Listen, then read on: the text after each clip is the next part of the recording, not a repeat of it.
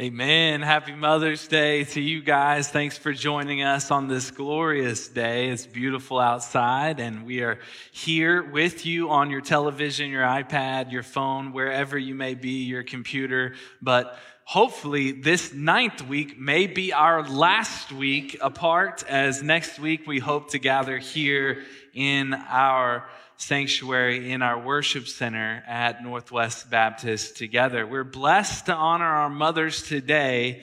We are thankful and blessed for all that they do for us, but we are blessed to honor them not only today, but with our life as we live out the gospel, as we're going to talk about next week, honoring our father and mother. But today, specifically, we want to say thank you for sacrificially giving your life for us, moms. We thank you for your love. You're truly a blessing to us. And I wrote a poem for mothers today. Here's the poem. Here's how it goes. A mother's joy and pride comes in little packages and fills our hearts inside. Each one a little different and needing a mother's care, but always knowing that our mother will be right there. Great and broad the pains of this world will be, but a little sense of the gospel does one find in thee.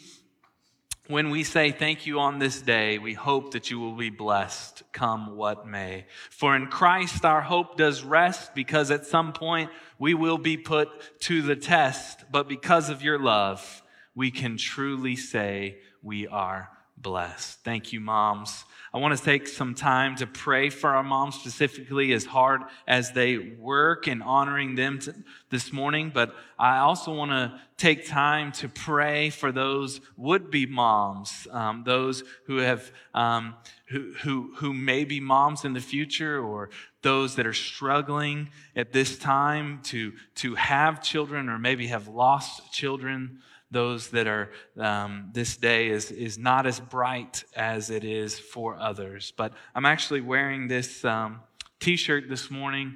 It's an organization called Brave Love, and my friend sent this to me in the mail as he's on the board there, but in support of adoption.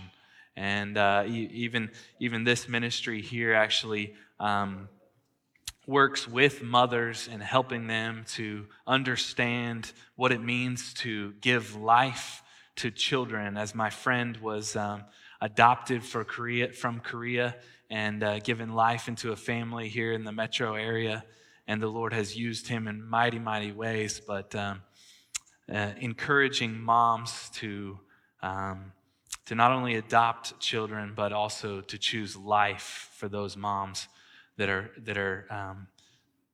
having a child, and so let's pray for all of these things this morning. Father, we thank you for your many blessings. We thank you for all of those mothers out there that work tirelessly to give their life for their children.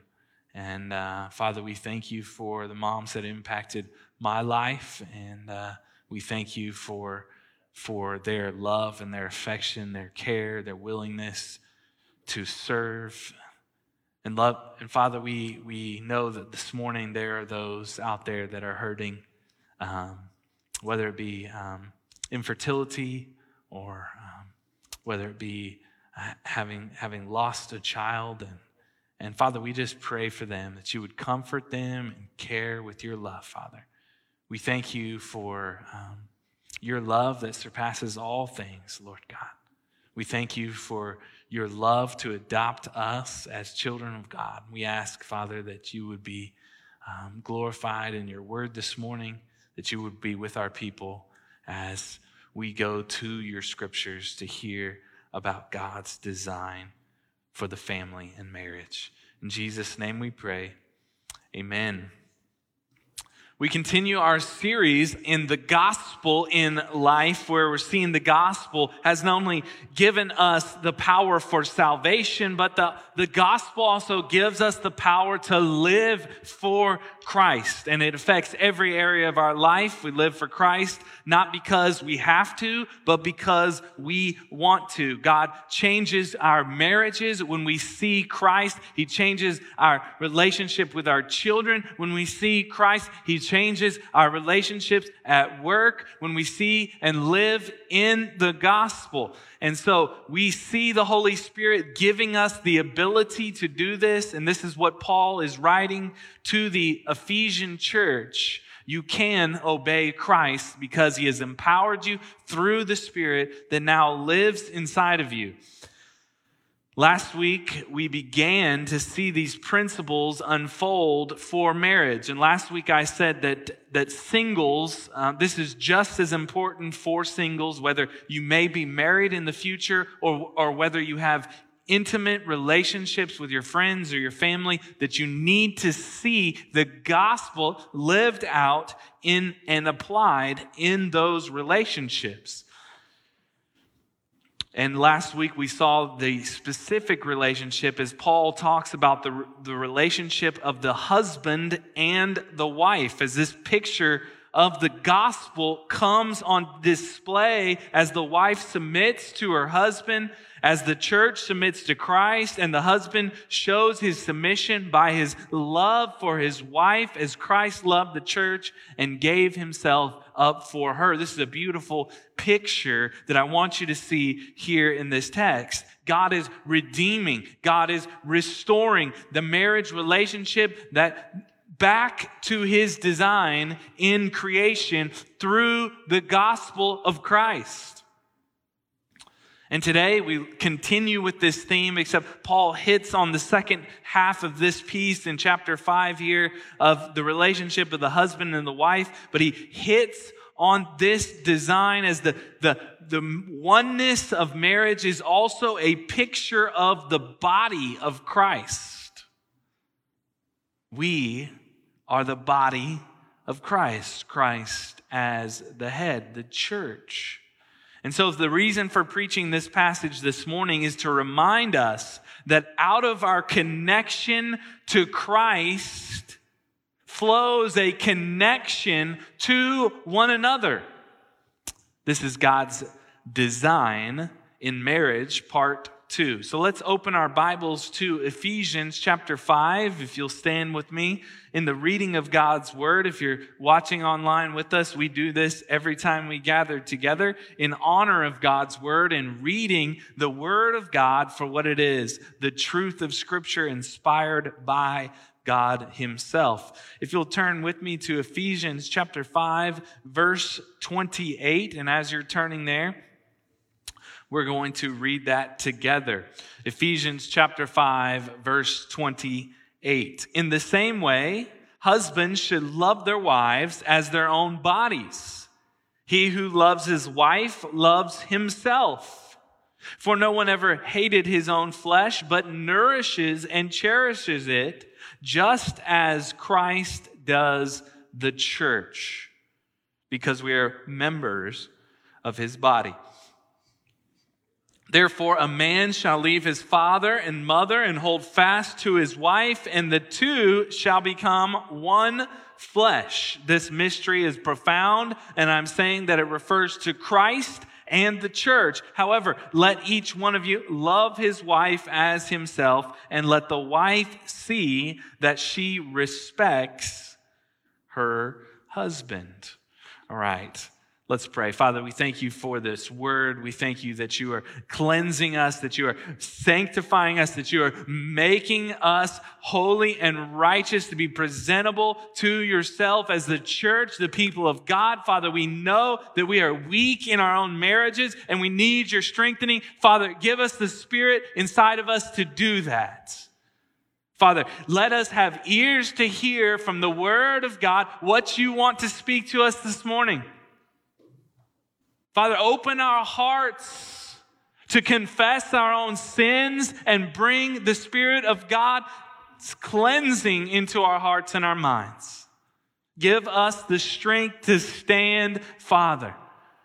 As we see marriages falling all around us, Father, we ask that you would strengthen Northwest Baptist marriages, that you would strengthen our church in the area of marriage. Father, we ask that husbands would love their wives and wives would respect their husbands. Not out of the basis for the spouse, but out of the basis because they love and desire you. Lord, we thank you that you are gracious and merciful.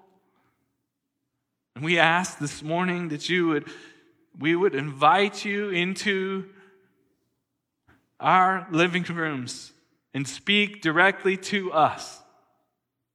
In Jesus' name we pray. Amen. I'm sure you've seen the movies with astronauts in space and the NASA spacesuit. They're normally white and puffy, but the person is able to breathe and either go into space or walk on the moon in these suits, because these suits are especially needed in space because there's no atmospheric pressure and no oxygen, making it impossible to survive. Without the suit, you can last about 60 seconds. Each suit costs about $12 million. So of course, I got one for my wife for Mother's Day so we could be twinsies, right? And these spacesuits are designed with either a pack that carries 6.5 hours worth of oxygen, or sometimes these suits are actually connected to the ship with an umbilical cord providing oxygen that you need to breathe. And this connection is needed to live. And like I said earlier, if you become disconnected, if the umbilical cord breaks, or if you're disconnected, you can only last a short while before you die. Jesus says this in John 15:5, I am the vine, you are the branches. Whoever abides in me and I in him, he it is that bears much fruit. For apart from me, you can do nothing. Whoever abides in me and I in him, he it is that bears much fruit. The marriage relationship is, as Paul has already stated, is to proclaim the gospel.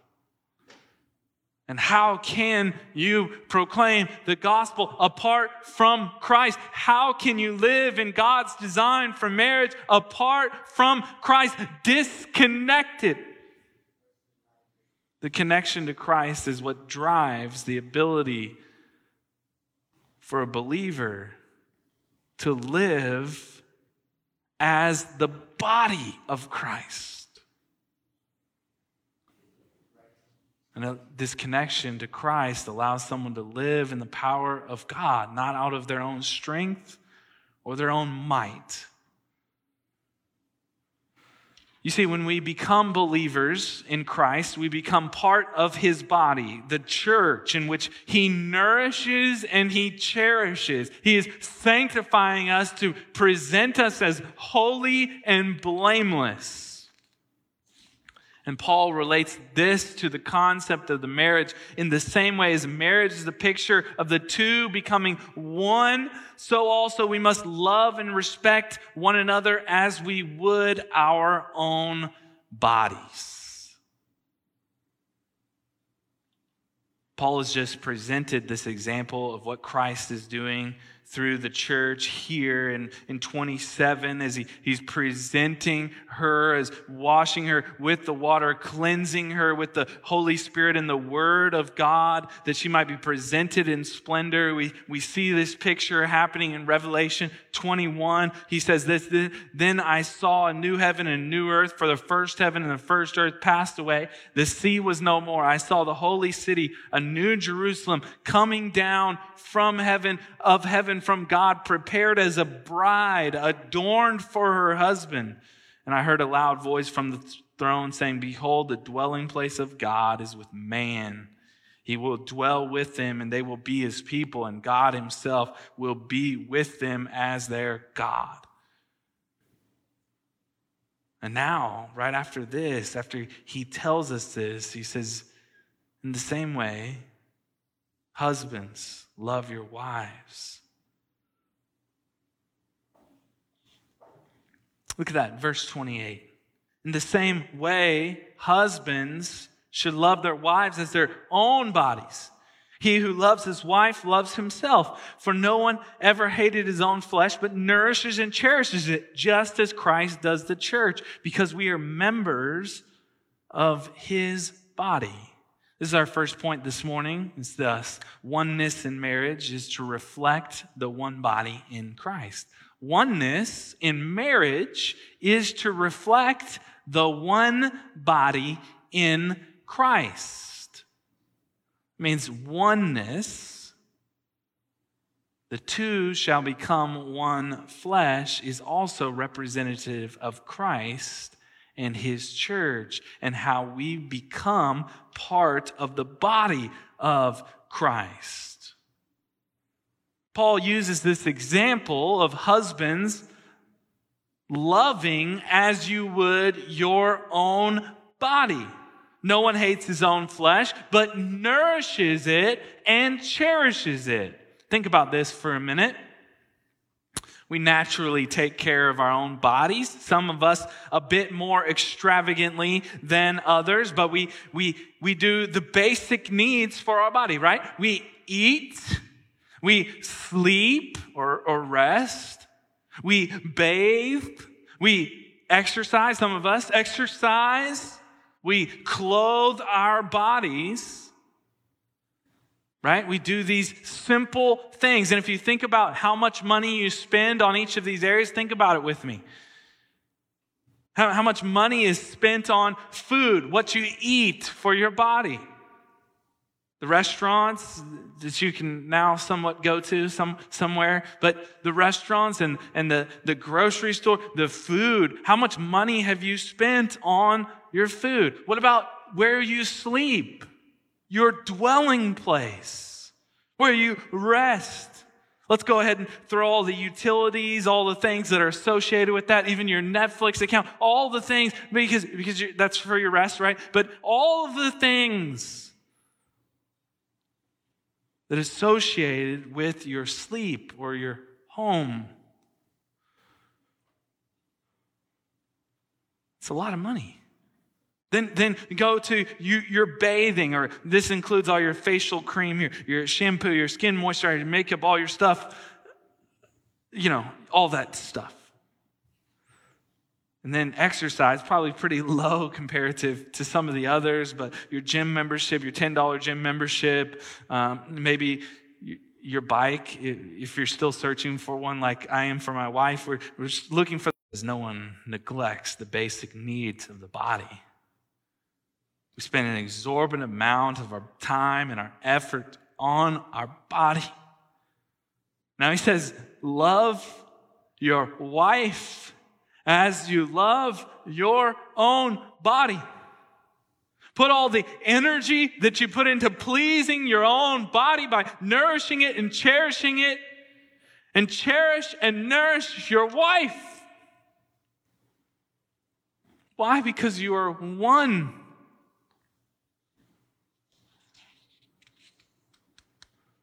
What does this mean, husbands?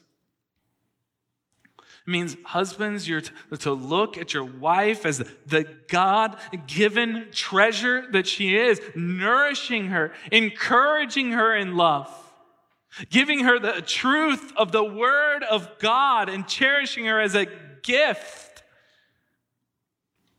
even in her imperfections. Why? Because the gospel is our example. The illustration Paul gives is beautiful because he is presenting us as holy, without blemish or spot or wrinkle, in splendor. But we were dead in our transgressions and sins. We were enemies of God. We were marred by sin, and yet Christ loved us anyway. When we placed our faith in Christ, We were baptized into the name of the Father, the Son, and the Holy Spirit. We entered into the body of Christ, his church. And he began to sanctify us. He began to make us holy, not because we were good, because he was good.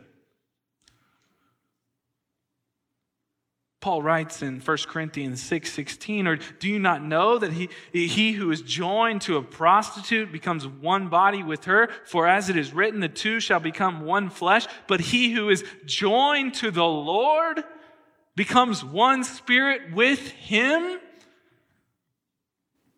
Remember that connection? If we're connected to Christ, if we're connected to the body of Christ, if we're connected, we have relationship not only with our God who is cleansing us, who's making us holy, who is sanctifying us, but then we have connection to one another. C.S. Lewis lost his wife, Helen, to cancer, and he realized he didn't have one good picture of her. It's hard to imagine in this day and age with so many profile pics that one could not find a picture to remember his wife by. But in his book, Grief Observed, he wrote this: I want H. H is his wife, Helen. Not something like her. You know, a really good photograph might become, in the end, a snare, a horror, or even maybe an obstacle. You think about that quote for a minute. A photograph might become a snare, a horror, an obstacle. How could a picture of the woman he loved be a snare? He describes in his book that it was because he was terrified at the prospect of shaping his wife, Helen, into a phantom of his own making.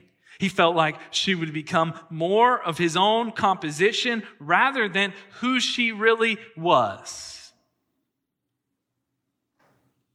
He goes on to say that we're called to love our actual spouse, not our preferred one. He says it's truly what you desire to love all her resistances, all her faults, all her unexpectedness. This is the reality not just for spouses who have passed away, but while we serve our living spouse, we can sometimes only choose to love the things that we enjoy about them. Where there is no disagreement, no annoyance, no resistance, there is no opportunity for sacrifice. If we only love what is pleasing in our spouse, we are really only loving our own preferences. And we don't need the gospel to do that. Matthew 5:46, Jesus says, "For if you love those who love you, what reward do you have? Do not even the tax collectors do the same? And if you greet only your brothers, what more are you doing than others? Do not even the tax collectors do the same?" Don't even non-Christians love people that love them back? What is the gospel if we cannot love our spouses in their weaknesses, in all their faults? So, husband, if your wife doesn't laugh at your jokes, love her for it. If she's more pessimistic than you'd prefer, minister to her fears.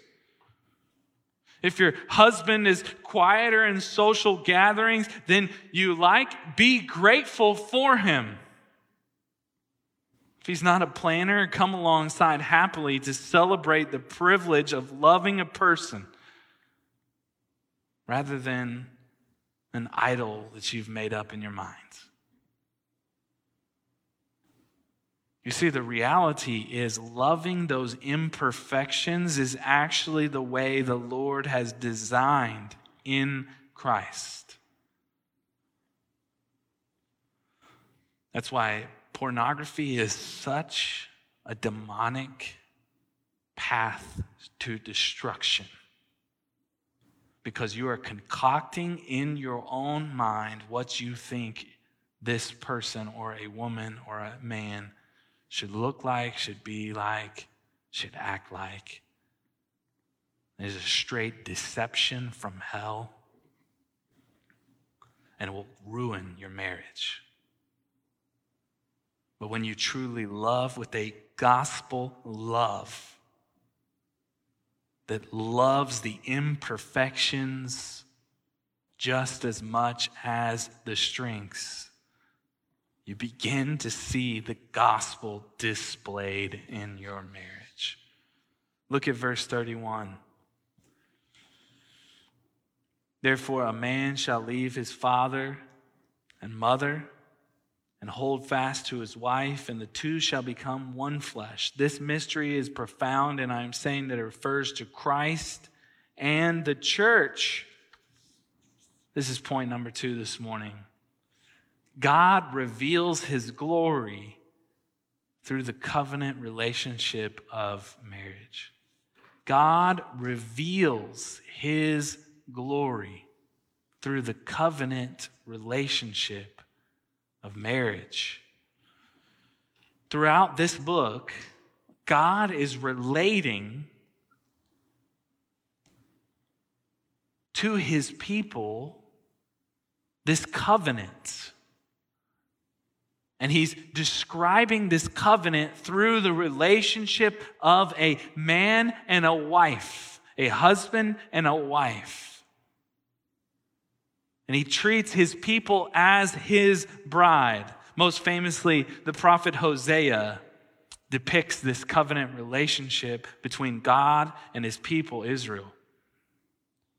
Hosea is supposed to go and marry a prostitute, in which God calls Hosea, the prophet, to love her even though she is unfaithful to him. Because it pictures God's love to a people that are unfaithful to him, worshiping other idols and other gods. This picture that God still pursues people and loves people even if they are imperfect sinners. God shows this picture of adultery of his people who go after, who love after things apart from himself. But God's nature is to love sinners. And he uses here in verse 31 this picture of the covenant relationship with Christ and his church. He says in verse 32, this mystery is profound, and I'm saying that it refers to Christ and the church. This Genesis 2 picture in verse 31, a man shall leave his father and mother, hold fast, be glued together to his wife, and the two shall become one flesh. I could preach on that passage 4 days because of the oneness of marriage. It is supposed to be connected, one man plus one woman for life. They are glued together. They are hold fasting. They're to leave their family unit in which they were in and become a family unit. They are one now as Christ, and the body of Christ is one in the church under Christ as the head, and now they are to come together as one.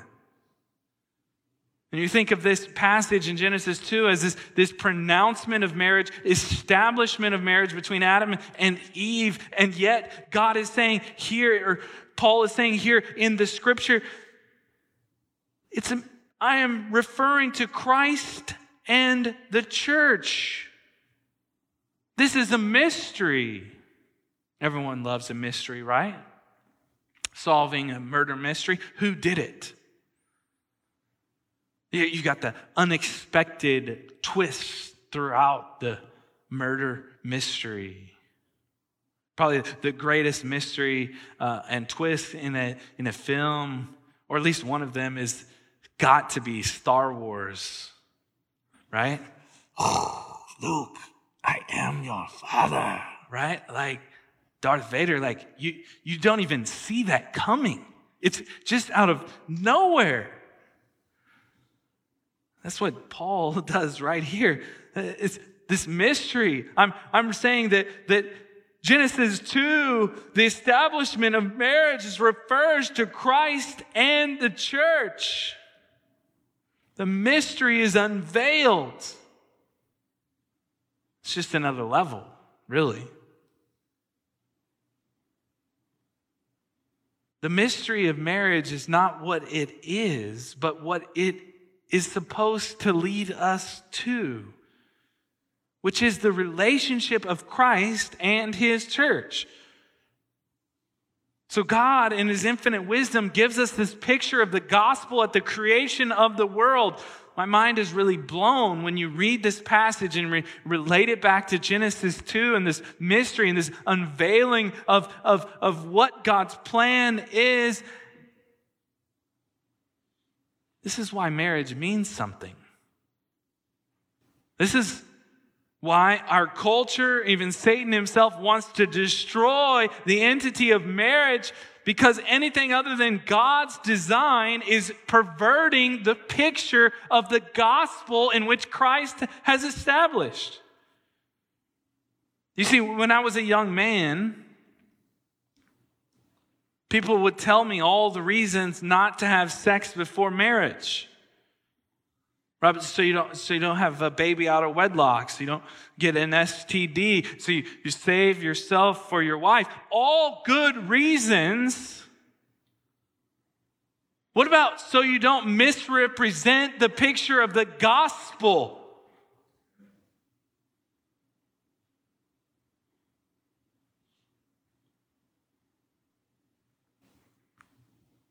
Adultery, homosexuality, divorce, pornography, rape, incest, cohabitation, sex before marriage, all distortions of the relationship with Christ and his church.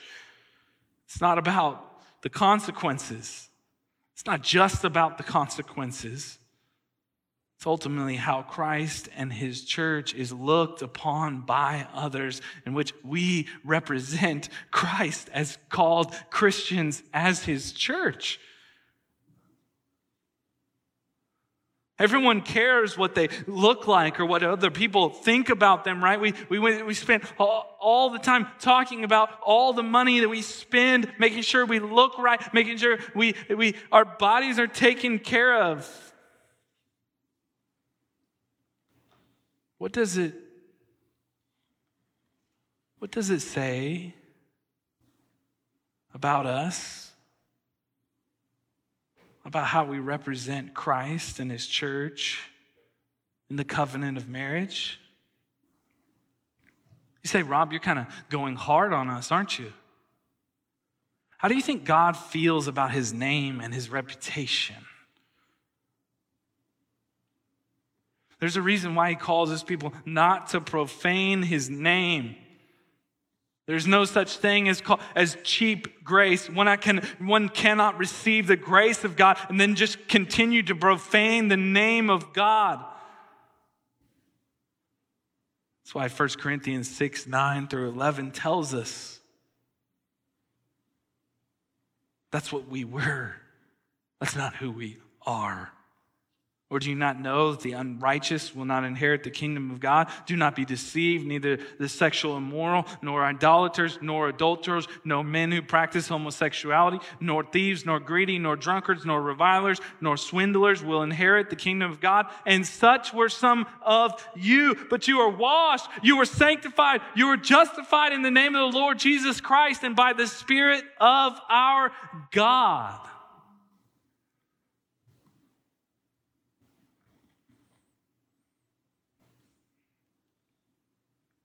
I hope you feel the weight. Misrepresenting the relationship of Christ and his church through our representation of marriage. But if you've sinned in any area of life, including marriage, God's grace is sufficient. God is a gracious and loving God, forgiving iniquity and sin. And this is why the gospel is so beautiful, because Christ wants to pick you up off of the ground, broken, abused, and lost, and he wants to present you as beautiful, lovely, without spot or wrinkle.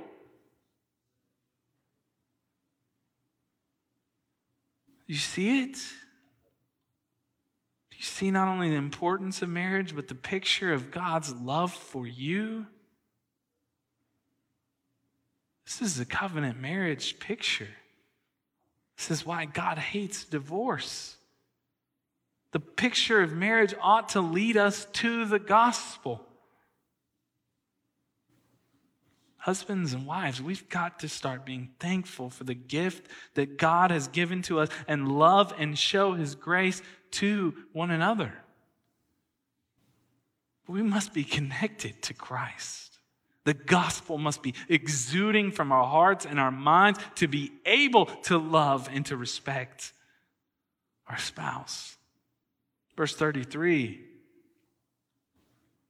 however, after he drops that bomb of the relationship of Christ and the church, however, let each one of you love his wife as himself, and let the wife see that she respects her husband. This is point number 3 this morning. Love and respect is God's design for marriage. Love and respect is God's design for marriage. Emerson Eggerich's book, Love and Respect, is definitely worth a read for those out there that haven't read it. You should. Many of our people went to a conference earlier in the spring when you could go to conferences, and they heard about this topic. And it's the love and respect cycle. And in a perfect world, it works completely perfect. Husbands love sacrificially their wives and cherish them, and thus the wife responds with respect for her husband. When the wife is respecting the husband, the natural response for him is to love her. The cycle works perfectly. Love and respect and love. And works in harmony, and this is together in this oneness, and we are living in this perfect world, and yet we live in a broken world, which at some point the cycle breaks down.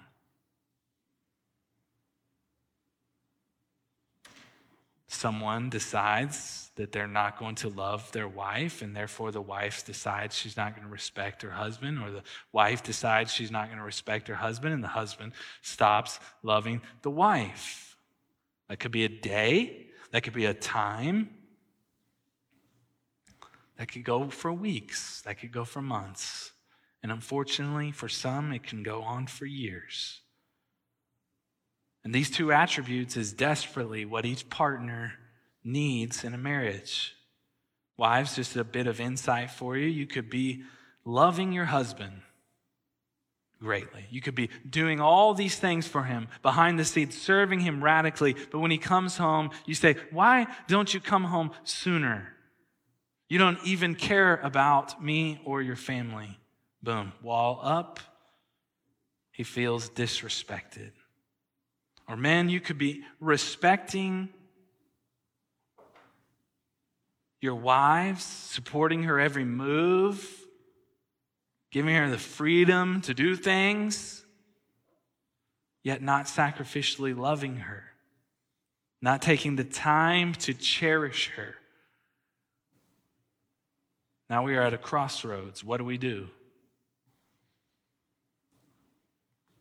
Wives, do we respond with a lack of respect? I mean, our husband is not loving us.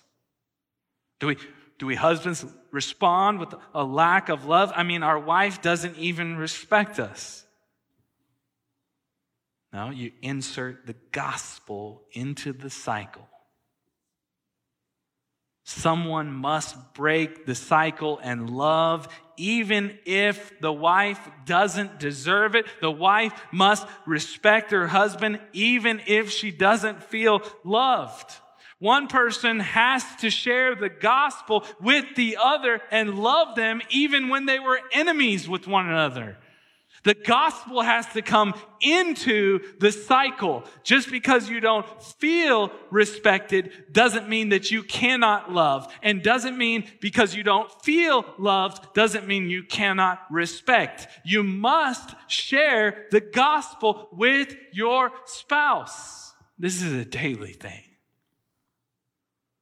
This is an hourly thing. Why? Because you are connected to Christ. Not because your spouse deserves it. Because we were undeserving of God's grace. We understand forgiveness is not, it's not based upon whether we deserve it or not.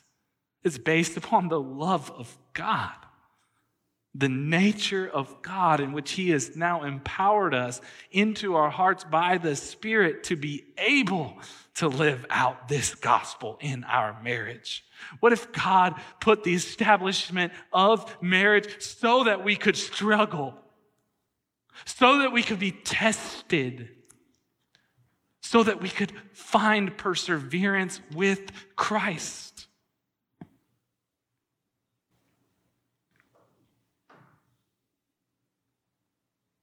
Husbands, love your wives unconditionally. Wives, respect your husbands regardless of them deserving it or not. And again, I'll say this again, but I don't advocate people putting themselves in harm's way. No. That's not what it's saying. It's saying insert the gospel into your relationship.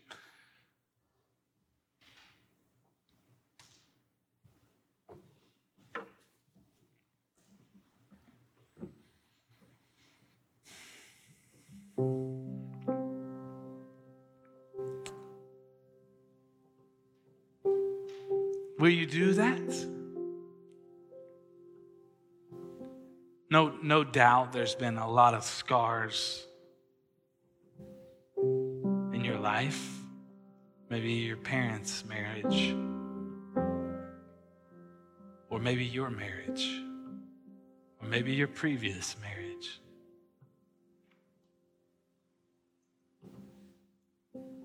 It's just more of the reason to turn, look up to the one who died on the cross for your healing.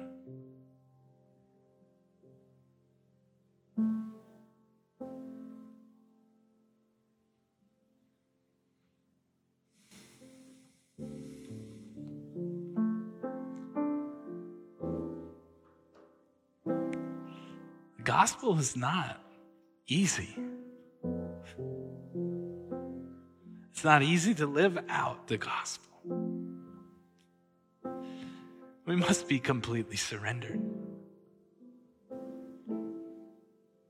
so that we can obey Christ.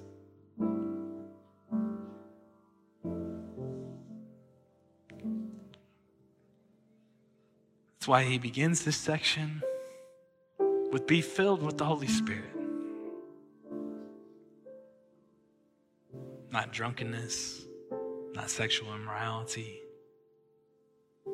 Be filled with the Spirit that empowers you to live the gospel in your marriage.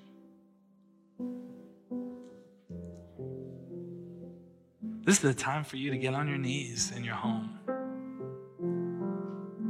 This is the time for you to hold your wife's hand. By the way, I haven't been able to worship with my wife for 9 weeks now. I'm excited to do that next week. But it's a time for you two to grab your hands and worship together.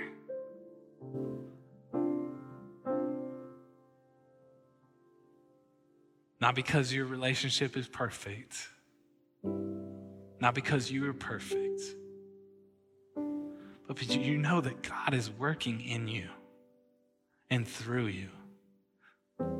And what he began in you, he will carry it on to completion. It's not about you.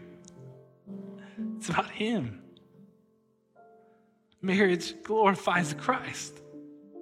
The picture of marriage is meant to do that.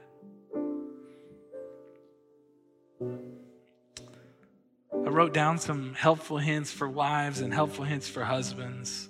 I'm going to share those with you, and then we'll be done. Helpful hints for wives. Respect means listening.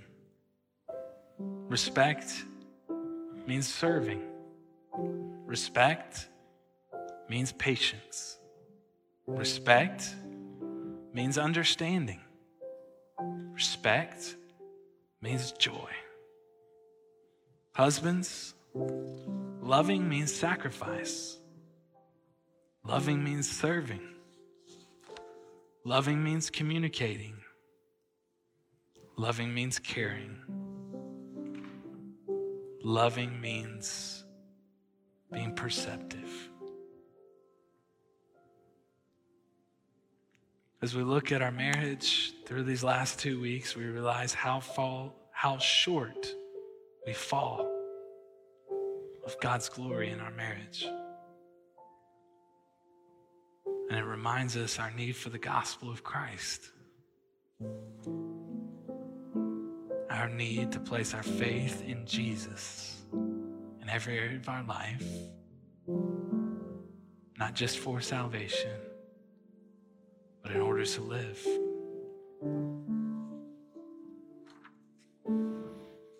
This is God's design. Let's be people who do that. Let's pray together.